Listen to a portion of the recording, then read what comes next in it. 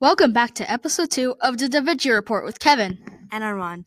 sponsored by Mr. Lane's Old Fashioned Honey. We now take you back to the streets of Florence, Italy, and young Da Vinci is walking on a path with a sketchbook and analyzing whatever he sees. As Da Vinci was walking by, he saw a dragonfly and he drew it in a sketchbook. This later on would become the inspiration for many drawings Da Vinci drew to analyze when trying to make concepts for new inventions. We're going straight through time and take you back to his early 20s in Da Vinci's country home. It's a bright and sunny day, and Da Vinci just woke up and had an idea to work on the sketch on the dragonfly he drew when he was younger. If we look back at the dragonfly sketch in Da Vinci's sketchbook, it looks like the modern version of a hang glider. I never knew that, Armand. Good observation. Thanks.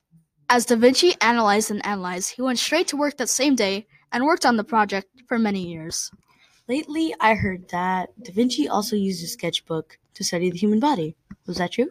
Yes, that was true. You see, Da Vinci never stuck to one idea.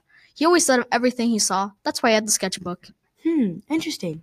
But doesn't that add to the fact that he was able to be a leader because he gave the modern world early versions of modern objects? I have one thing to state. Da Vinci was one of the greatest leaders in time of the Renaissance. For example, he was a painter, inventor, and scientist. He was everything, and he could do everything he wanted to do in his lifetime.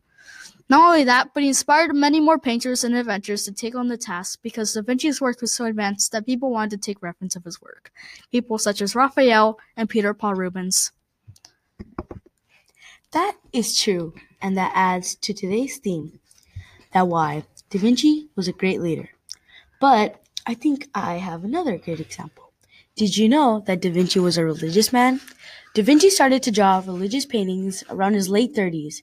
One more well-known painting was called The Baptism of Christ, where the painting shows when religious leader Jesus Christ was born. That is a real big surprise to me because I thought Da Vinci drew only paintings of things such as places or people. For example, the Mona Lisa.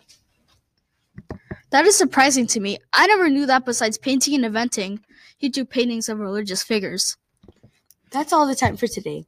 Make sure you come back next week where we'll talk about the people who try to discredit Da Vinci. This broadcast is sponsored by Mr. Lane's Old Fashioned Honey.